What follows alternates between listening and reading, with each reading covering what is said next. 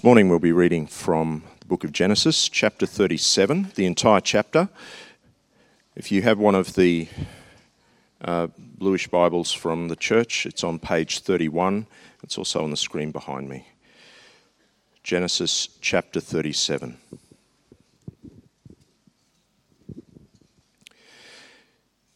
Jacob lived in the land where his father had stayed, the land of Canaan. This is the account of Jacob's family line. Joseph, a young man of 17, was tending the flocks with his brothers, the sons of Bilhah and the sons of Zilpah, his father's wives, and he brought their father a bad report about them. Now Israel loved Joseph more than any of his other sons, because he had been born to him in his old age, and he made an ornate robe for him. When his brothers saw that their father loved him more than any of them, they hated him and could not speak a kind word to him. Joseph had a dream, and when he told it to his brothers, they hated him all the more. He said to them, "Listen to this dream I had. We were binding sheaves of grain out in the field when suddenly my sheaf rose and stood upright, while your sheaves gathered around mine and bowed down to it." His brothers said to him, "Do you intend to reign over us? Will you actually rule us?" And they hated him all the more because of his dream and what he had said. Then he had another dream, and he told it to his brothers. "Listen," he said, "I had another dream, and this time the sun and moon and 11 stars were bowing down to me." When he told his father, as well as his brothers, his father rebuked him and said, "What is this dream you had? Will your mother and I and your brothers actually come and bow down to the ground before you?" His brothers were jealous of him, but his father kept the matter in mind.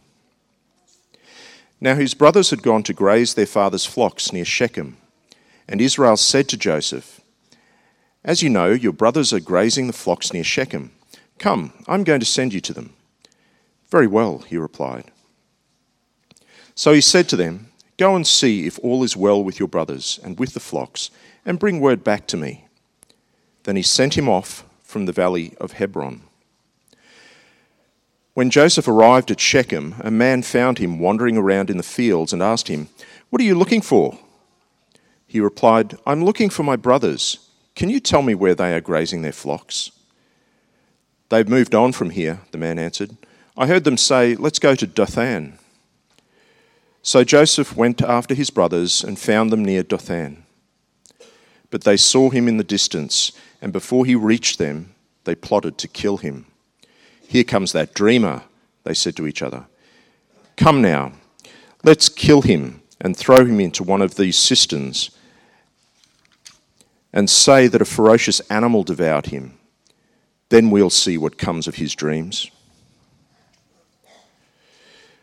When Reuben heard this, he tried to rescue him from their hands. "Let's not take his life," he said. "Don't shed any blood. Throw him into this cistern here in the wilderness, but don't lay a hand on him." Reuben said this to rescue him from them and take him back to his father. So when Joseph came to his brothers, they stripped him of his robe, the ornate robe he was wearing, and they took him and threw him into the cistern. The cistern was empty. There was no water in it.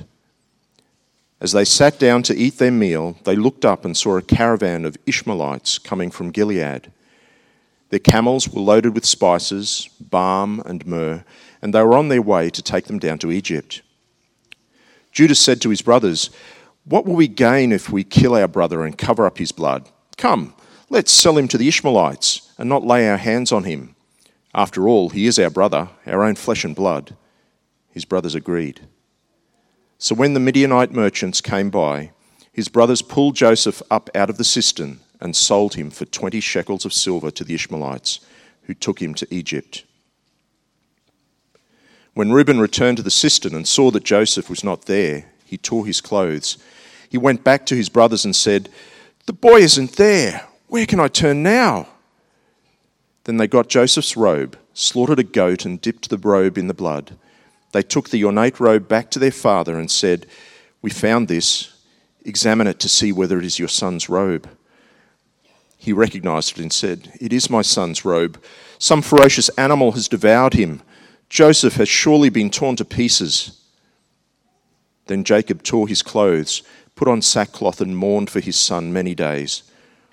All his sons and daughters came to comfort him, but he refused to be comforted.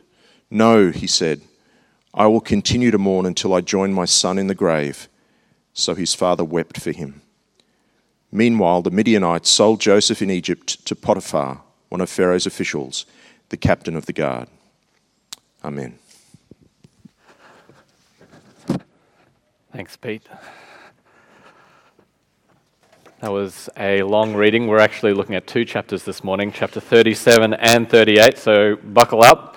But before we look at God's word this morning, let's pray. Our dear Heavenly Father, we thank you for your word. We thank you for the lessons that it teaches us. And we thank you that in it we find hope. We find hope that even in the mess of our lives, you are working. I pray, Father, that by your Spirit you'd be encouraging us today, that you would be exhorting us, that you'd be changing our hearts and our minds. And we pray all these things in Jesus' name. Amen. I have a confession to make. I've been reading a bit of the Women's Weekly recently, for good reasons, of course, mostly research for this sermon. You see, this morning we're looking at the mess of life, and when it comes to that kind of stuff, there's no business that depends on mess more than Women's Weekly and those kind of magazines. So I've been reading about Barnaby Joyce's affair with Vicky Campion and Meghan Markle's family, who didn't go to her wedding, and all sorts of other messy stories hyped up by the media. But as I read all these stories, I quickly realized that I don't need to read Women's Weekly to find examples of mess. I just need to look right here, in this room. Our lives... Sorry, that was a bit insulting, wasn't it? Our lives, all of our lives, and my life as well, they're already filled with mess. They're already filled with mess. They're already filled with jealousy and hatred and broken relationships and immorality and violence. All of us, to some extent, have this kind of mess in our lives, and we are either innocent victims who have had this mess thrust upon us, or we are the guilty offenders who have caused this mess in the first place. And the question that most of us tend to find ourselves asking in these situations, whether we're the victims or the offenders, is where is God in this mess? Now, for the next 4 weeks, we're going to be walking through the story of Joseph across 9 chapters, Genesis 37 to 45. And it's a story in which life goes horribly wrong for almost all of the characters. And the question we'll be asking ourselves each week as we go through this story is, where is God? Where is God when life is unfair? When life is unbearable? When life is unpredictable?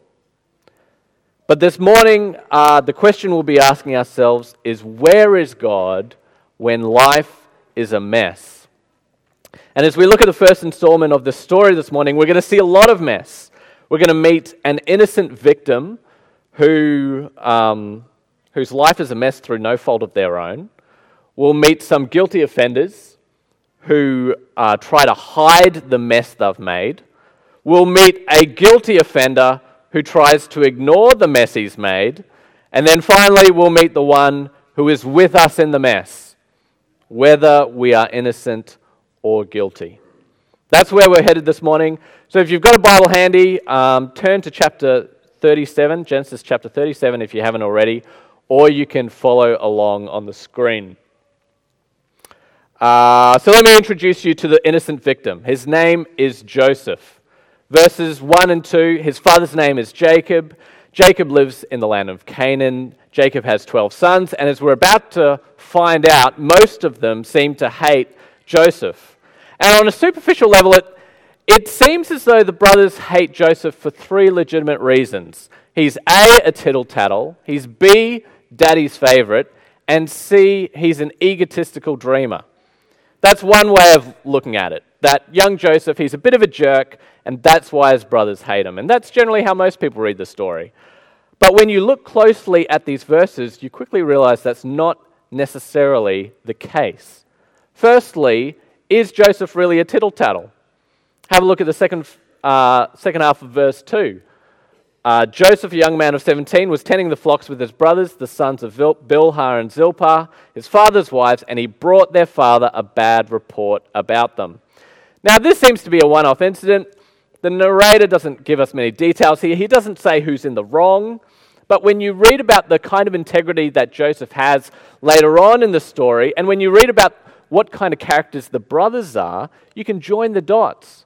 Joseph isn't a tittle-tattle, just trying to get his brothers into trouble for the sake of it. He's probably seen his brothers do something dodgy, and he's reported them. That takes guts and integrity. Now, secondly, is Joseph just daddy's favorite? Have a look at verses 3 and 4. Now, Israel loved Joseph more than any of his other sons because he had been born to him in his old age, and he made an ornate robe for him. When his brothers saw that their father loved him more than any of them, they hated him and could not speak a kind word to him.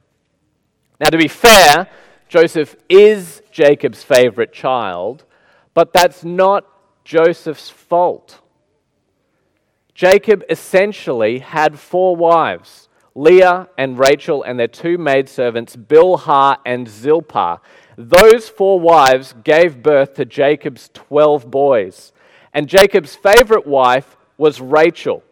She gave birth to the 2 youngest boys, Benjamin and Joseph. But she died giving birth to Benjamin. So Jacob's favorite son was naturally Joseph, the son of his favorite wife. And he even made him a beautiful coat.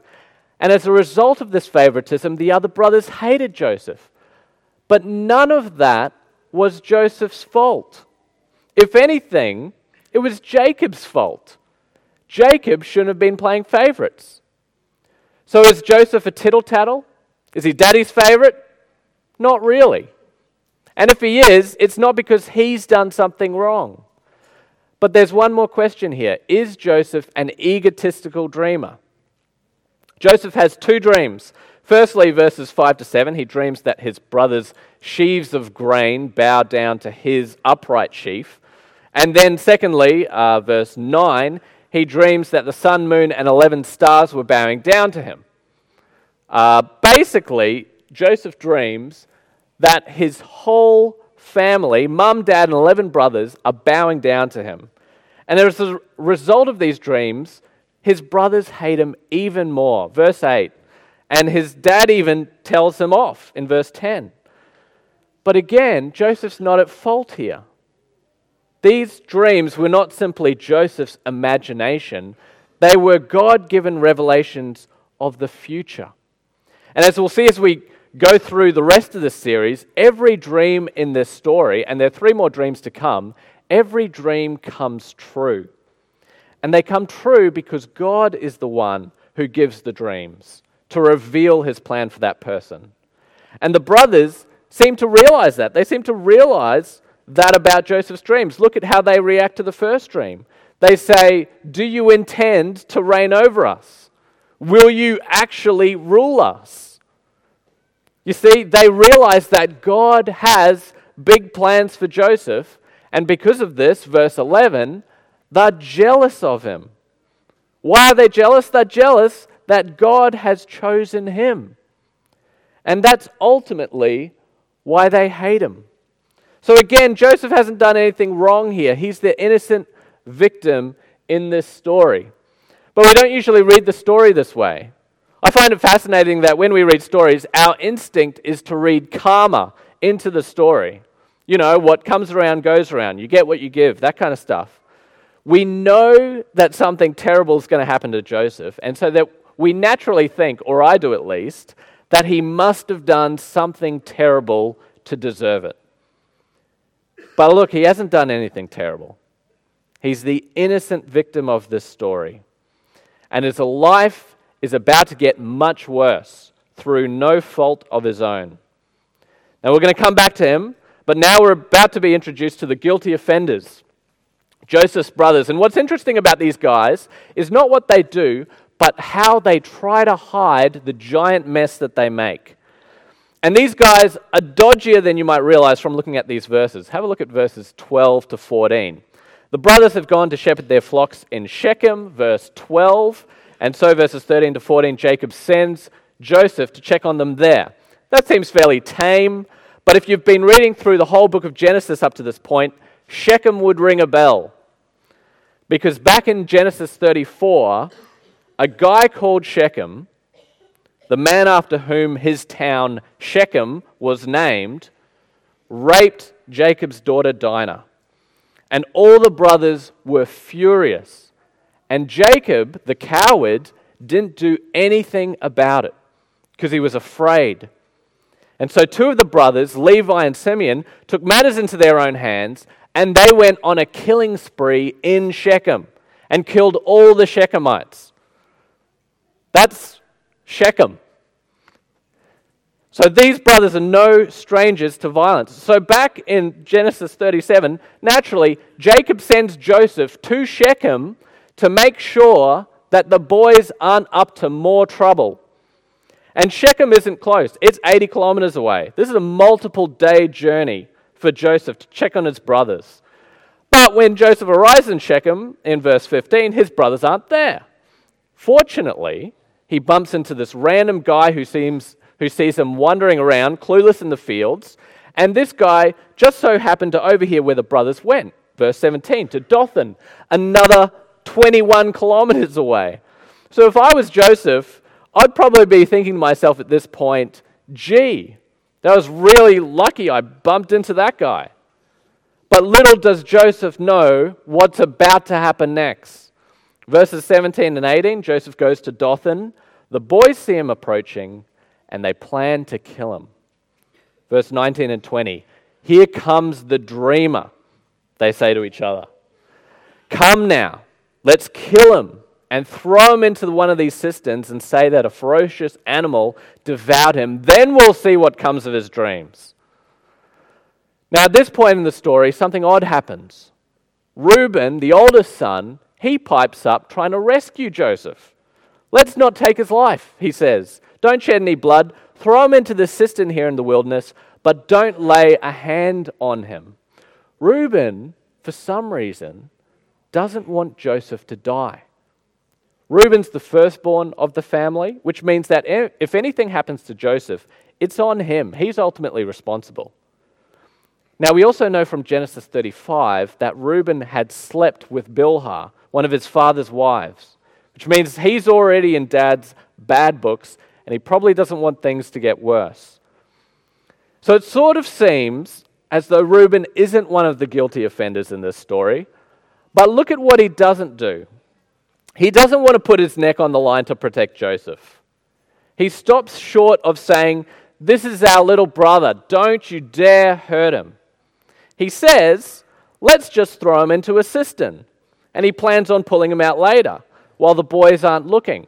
Now keep in mind that a cistern is, a hole in the ground that's about 5 meters deep. That's about the height of this screen.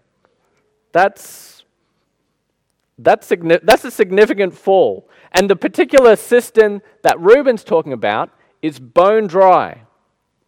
So does Reuben really care about Joseph? Probably not. Joseph arrives, verse 23.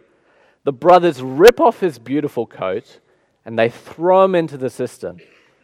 Then they sit down for a meal, and here's where it almost gets comical. The brothers have a change of heart. They don't realize that Reuben plans on rescuing Joseph later because he hasn't told them. In their minds, the plan's to just leave Joseph there to die. Then they spot a bunch of merchants on their way to Egypt in verse 25, and while Reuben is off on the toilet or somewhere, Judah, the fourth oldest, gives a stirring speech in verses 26 to 27 to the other brothers about why we shouldn't let Joseph bleed to death at the bottom of the well. He's our little brother after all. He's our own flesh and blood. So he convinces the other brothers that they should sell Joseph into slavery. That's the better thing to do. So, verse 28, they pull Joseph out of the cistern, they sell him to the Ishmaelite and Midianite merchants for a bit of silver, and they have no idea that their rescue plan has just ruined Reuben's actual rescue plan. Then Reuben comes back from the toilet or whatever. He goes to the cistern to pull Joseph out, and he discovers, he isn't there. And he's ropeable. He tears his clothes, and he says to his brothers, "The boy isn't there. Where can I turn now?" Now, a few verses ago, it seemed as though the brothers all wanted to kill Joseph. But by this point, they all thought they were doing the right thing. Or the better thing, at least. But it doesn't matter at this point. Joseph's gone, sold into slavery, and they're all guilty. Whether at the end of the day they wanted that to happen or not, they're all culpable. The brothers' actions and Reuben's inaction makes them all guilty. And they all know that. And this is where it gets interesting. Instead of going back to Jacob and saying, "Dad, we made a terrible mistake," instead of saying that, they hatch a plan to cover up their mess, to hide their sin. They take Joseph's robe, verse 31, they slaughter a goat, then they drench the robe in the goat's blood so it looks like Joseph had been attacked. And then they take it back to Jacob, verse 32, and they say, "We found this. Examine it to see whether it's your son's robe." And Jacob obviously recognizes the robe, and he says, "It's my son's robe. Some ferocious animal has devoured him. Joseph has surely been torn to pieces." Now, if the brothers were hoping that by hiding their sin, they would make things better, they were dead wrong. Look at how Jacob responds. Verse 34, he tears his clothes, he puts on sackcloth, and he cries for days and days and days. He's literally inconsolable. He refuses to be comforted by his sons and daughters, and he says in verse 35, "I will continue to mourn until I join my son in the grave." Now, in the process of trying to hide their mess, the brothers inflict a huge amount of emotional damage onto their own father. They just make the whole thing worse. Hiding the mess doesn't work. And that's something we learn in our own lives. Hiding the mess, hiding our past, hiding who we really are, hiding what we've done and said, it's all a Band-Aid solution. It's a temporary quick fix. It's exhausting and it doesn't work. But there's another solution to our mess that equally doesn't work, and that's ignoring the mess. And at this point in the Joseph story, we meet another guilty offender who tries that tactic, who tries to ignore the mess that he makes. And this time, it's Judah in Genesis 38. Judah, it turns out, is a major player in the Joseph story, as we'll later see. But when we get introduced to his background here in Genesis 38, you quickly realize it's a big mess, and he tries to ignore it. Now, I'm just going to give you the brief, convoluted rundown of the story. We're going to go quickly here. If you don't follow it, that's okay. Okay? So after the Joseph incident, Judah moves out of home and he marries a Canaanite woman, which was a big no-no. Canaanites were wicked people with evil practices, which included sacrificing their own children in the fire, so marrying them was off limits. But Judah marries one anyway, and she gives birth to 3 boys, Onan, and Shelah. Judah gets a wife for called Tamar, but God strikes down because he's an evil dude. Anyway, Judah ignores that, tells his other son Onan to sleep with Tamar to carry on the family name. That was your duty as a brother-in-law back then. But Onan does a dodgy. You can read it on the screen. I'm not going to read it out loud. He figures out a neat trick to stop Tamar getting pregnant, presumably so that he would get more inheritance. God's not impressed, so he strikes down Onan. Also, at some point, Judah's Canaanite wife dies too. But somehow, Judah ignores the fact that God is systematically striking down his whole family. Judah then invites Tamar to live in his house, and he tells her that she can marry Shelah when he grows up. But in the back of his mind, he knows that if Shelah marries Tamar, Shelah's probably going to die too. So he breaks his promise to Tamar. He doesn't give her to Shelah. And so Tamar is stuck in life. She's a widow, she's got no kids, she has no livelihood. And so what does Judah do? He just ignores it. So Tamar decides to take matters into her own hands. She dresses up like a prostitute, she covers her face, she goes to a place where she knows Judah, her father-in-law, will be walking past. Judah sees her but doesn't recognize her, and he sleeps with her. He doesn't have anything to pay her, so he leaves his signet ring, his cord, and his staff with her as collateral, like leaving your wallet at a petrol station when you forgot to bring money. He then goes home, he gets a goat, he tries to find Tamar again so he can pay her, but he can't find her. 3 months later, surprise, surprise, where are we up to? Yep. Judah hears that his daughter-in-law Tamar has been acting like a prostitute and now she's pregnant. And how does Judah respond? He says, "Bring her out and have her burned to death." Now at this point you're thinking to yourself, you hypocritical dirty dog, Judah, you're the one who slept with her. But Tamar is a clever cookie, and she pulls out Judah's signet ring and his cord and his staff, and she says, "I'm pregnant by the man who owns these." At which point, Judah's face probably goes bright red, and he says, "She is more righteous than I, since I wouldn't give her to my son Shelah." So Tamar's off the hook, and she gives birth to 2 twins, Perez and Zerah. Now, I don't know if you followed all of that, because that's a giant mess, but basically, to sum up, because of Judah's deliberate sin, marrying a Canaanite woman, and because of the way he tried to deal with it, just ignoring it, the mess in his life snowballed until most of his family was dead, and he had ended up accidentally impregnating his daughter-in-law. That's the story of Judah. Now, as we've been looking at Joseph, the innocent victim, and his brothers, the guilty offenders, maybe you've been able to relate to their situations in some ways. Maybe you've been able to somehow find some sort of camaraderie with them. Because as I said at the beginning, all of our lives are filled with mess to some extent. All of us are innocent victims of other people's sin, and all of us are guilty offenders of sin ourselves. And the question we tend to find ourselves asking, whether we're an innocent victim or a guilty offender, is where is God? Where's God? How would you feel if you were in Joseph's position, the innocent victim? If I was Joseph, I'd be feeling pretty sorry for myself. I'd be thinking, I haven't done anything wrong. Why is God letting this happen to me? I'd also be thinking, if only I hadn't bumped into that random guy at Shechem, I wouldn't be on my way to Egypt right now. God could have easily stopped this from happening. Where is he? Or what about Reuben, the guilty offender? How would you feel if you were him? If I was Reuben, I'd be feeling pretty hopeless.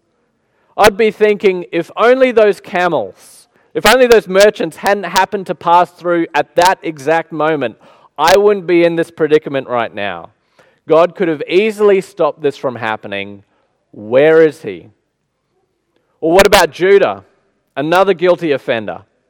How would you feel if you were him? If I was Judah, I'd be feeling so ashamed, so disgusted with myself. I'd be thinking, I've messed up big time, and I don't know how God could ever forgive me for what I've done. Has he abandoned me now? Where is he? Now, whether we are the victims of ugly evil and sin or the perpetrators, the offenders ourselves, that's the question we ask ourselves. Where's God? Does he even care about me anymore? And that brings us to the last person we need to meet this morning, the person who's with us in the mess, Jesus. You see, God is with us in our mess in Jesus. Whether we're an innocent victim or a guilty offender, God is with us in the mess in Jesus. Firstly, Jesus knows what it's like to be an innocent victim. He was brutally whipped and beaten and crucified, even though he had done absolutely nothing wrong. And since he is the Son of God, God incarnate, God in the flesh, he's the proof that God himself has skin in the game. God knows what it's like to suffer. God knows what it's like to be a victim of other people's sin. He's been through it himself in Jesus. So if you're an innocent victim here this morning, be comforted. God knows exactly what you're going through. He's been through family conflict.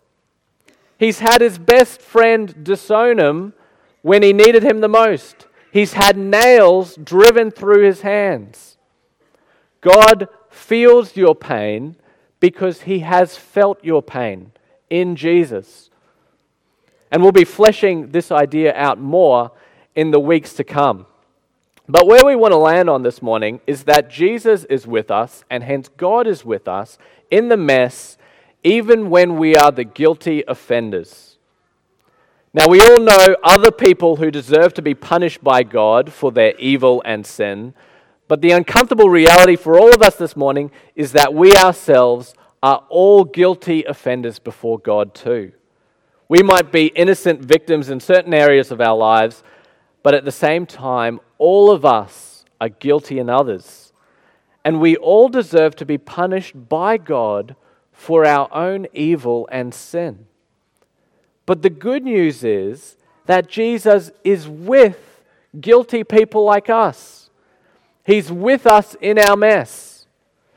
We know that because while he was on earth, he hung out with guilty, messy people like tax collectors and prostitutes and sinners. It was Jesus who said in Mark chapter 2, verse 17, "It's not the healthy who need a doctor, but the sick. I've come to call not the righteous, but sinners." You see, Jesus came to earth to call guilty, messy sinners like us. And he offers us free forgiveness to all those who humbly admit that they are guilty and that they need help. So don't hide your sin like Joseph's brothers did. Don't ignore your sin like Judah did. If you do that, the mess will snowball. It will set your life on a course to hell. No, bring your sin to Jesus, whether it's for the first time or the millionth time. Bring your sin to Jesus, admit your sin to him, pray that he would change your heart, ask him to forgive you, and he will. And he will. How does he forgive us? How does God manage to forgive guilty sinners? It's through the cross. There's a beautiful song, "Your Mess Is Mine," by a guy called Vance Joy. I've heard it play at 2 weddings now. It might seem like a strange song to play at a wedding, "Your Mess Is Mine," but it beautifully captures what happens in a marriage, and it also captures what happens between us and Jesus. You see, when 2 people get married, everything that belonged to one person now belongs to both of them, including the mess. And it's the same with us and Jesus. If Jesus is your Lord and King, you are married to him. You are connected to him. And that means everything that belongs to him becomes yours, and everything that belonged to you becomes his, namely your mess. You see, on the cross, Jesus took our mess, he took our sin, and he paid the ultimate price for it.